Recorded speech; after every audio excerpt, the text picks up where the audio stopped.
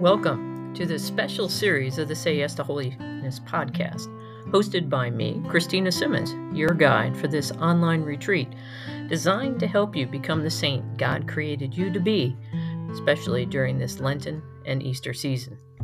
This retreat will consist of material from the spiritual classic, 12 Steps to Holiness and Salvation, that contains the wisdom of St. Alphonsus Liguori, as well as a brief reflection and a daily resolution that is designed to help you incorporate and live out that wisdom in your daily life. So join with me now as we take the next step on the road towards holiness. Welcome to day 32. We begin in the name of the Father, the Son, and the Holy Spirit. Lord, we ask that you open our hearts and minds, that we may hear your voice and be given the courage to act upon it throughout this day. Amen. So today we have another segment that's entitled True Detachment. So I'm going to just call this True Detachment 2 continued, or True Detachment continued, as we move through this segment from St. Alphonsus today. Detachment from human beings does not mean that if we are to love no one on this earth, but it means that our inclinations are to be in accordance with the will of God and pleasing to Him. Both nature and religion impose upon us the obligation of loving our parents, relatives, and benefactors. But this love becomes inordinate and bad when it leads us to offend God and impedes our progress in a virtuous life. Many Christians would make great progress on the road to perfection were they freed from all earthly attachments. But because they foster some inordinate attachment in their hearts and are unwilling to renounce it, they continue in their lamentable condition, without advancing a single step on the way of virtue. St. John of the Cross says, "A soul that is attached to any creature will never attain perfect union with God, even though that soul may possess many other virtues." It matters very little whether a bird is bound with a strong or a weak cord, for the bird remains a captive and unable to fly as long as the cord is not broken. It is sad to see so many souls who are otherwise rich in virtues and graces, but who never reach a perfect union with God because they have not courage to renounce some little attachment. All that is necessary is one generous effort to break the cord that binds them and constitutes the only obstacle to their happiness. To arrive at a perfect union with God, it is necessary, therefore, to be entirely detached from creatures. In particular, we must renounce every inordinate attachment for our relatives. Our Lord and Savior Jesus Christ tells us that he who is too much attached to relatives cannot be his disciple. And why? Because it often happens that we have no greater enemies of our soul than our own relatives. A man's enemies are those of his household. Matthew chapter 10, verse 36. St. Charles Borromeo said that as often as he visited his relatives, he returned with less zeal for the glory of God.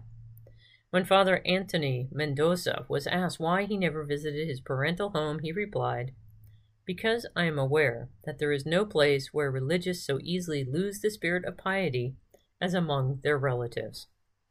He who has truly renounced inordinate attachment for his relatives will not be immoderately cast down when death claims someone who is near and dear to him. There are many who are inconsolable at the death of a relative or friend. They weep and moan and deliver themselves up to such unrestrained sadness and impatience that no one dares to approach them. I wonder whom they think they are pleasing by such unreasonable sadness and such a flood of tears. Is it God? Surely not, for God desires us to be resigned to his holy will. Is it the soul of the deceased? Again, no, for if that soul is in hell, it spurns those tears and the one who sheds them. If it is saved and already in heaven, then its greatest desire is that relatives and friends unite with it in thanking God. If the soul is still in purgatory, it ardently longs for the prayers of its friends and perfect resignation to God's will, so that all may be reunited one day in heaven. To what purpose, therefore, such excessive weeping and lamentation? One day, when the Venerable Theotine Joseph Carciolo was visiting his relatives, who constantly bemoaned the death of his brother, he said to them, "All, let us spare our tears for a more worthy object. Let us shed them for the death of Jesus Christ, who is our Father, our brother, and our spouse, and who suffered death for love of us." On such occasions we ought to imitate the pious Job, who on the death of his children said with perfect resignation, "The Lord give, the Lord hath taken away. As it hath pleased the Lord, so it is done. Blessed be the name of the Lord." Job chapter 1, verse 21. In the year 1624, the son of a pious Japanese was condemned to death. When the young man took leave of his mother, he spoke to her in the following words: "Dear mother, at last the hour is come, for which I have yearned so long, and for which I have so often prayed to God. I am now going to die. Pardon me all the trouble and sorrow I have caused you, and give me a mother's blessing." He then knelt to receive her blessing. His mother embraced him tenderly and said, "My dear boy, may God bless you and grant you the grace to die a holy death. It pains my heart to lose you, but I am consoled with the thought that you die for Jesus Christ. May he be forever blessed for this great grace he bestows on you." Hereupon the young man betook himself to the executioner to receive the stroke of death. What a magnificent example of detachment from relatives. So, definitely countercultural here, isn't it? When we think about particularly the pandemic through which we just lived, we can probably think of many instances of where there was definitely not an example of detachment.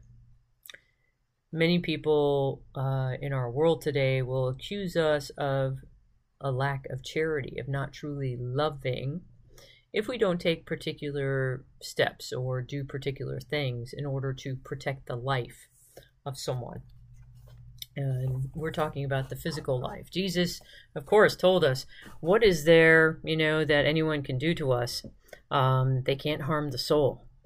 And we have to remember that our eternal soul and the souls of all those around us are far more important than any harm that they might come to physically. But our world does not honor that.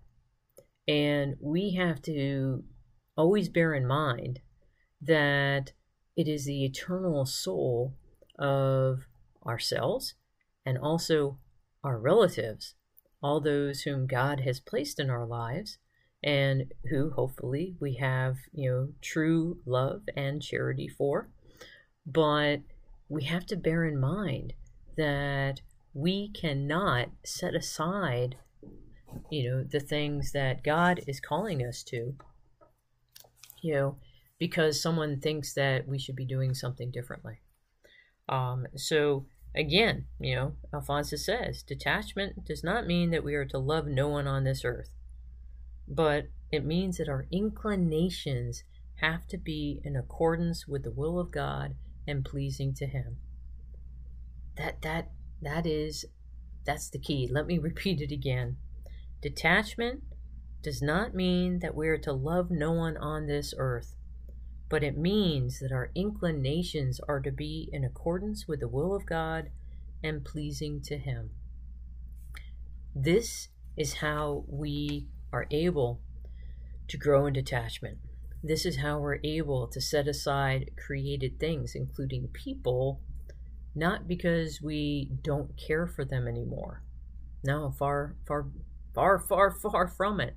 Rather, we love them so much that we set them aside so that we can become more holy, so that we can become more virtuous, so then we become a model to them of how they can continue to grow in union with God, so that our practices of piety are a model, not for us to get praise, not for us to to look better, but rather so that we are a model, especially to those closest to us, of how it is that we need to be pursuing our true good. And our true good is God. So we need to remember that if our family in particular tends to makes it difficult for us to pursue the things of God, then kind of put ourselves out of those situations as we can. But when we do have to engage, remember that we must model as best as we can what is most important, and it is love of God. So once more, that idea of it doesn't mean we don't love anyone, but rather it means our inclinations are to be in accordance with the will of God and pleasing to Him. So what might be a good resolution today? Well, a good resolution today would be to love those whom God has placed in your life, but we love them in accordance with His will today. Not with ours, but with His. So love those who God has entrusted to you today, to the best of your ability, in accordance with His will, not your own. God bless everybody. Know my continued prayers, and see you again tomorrow.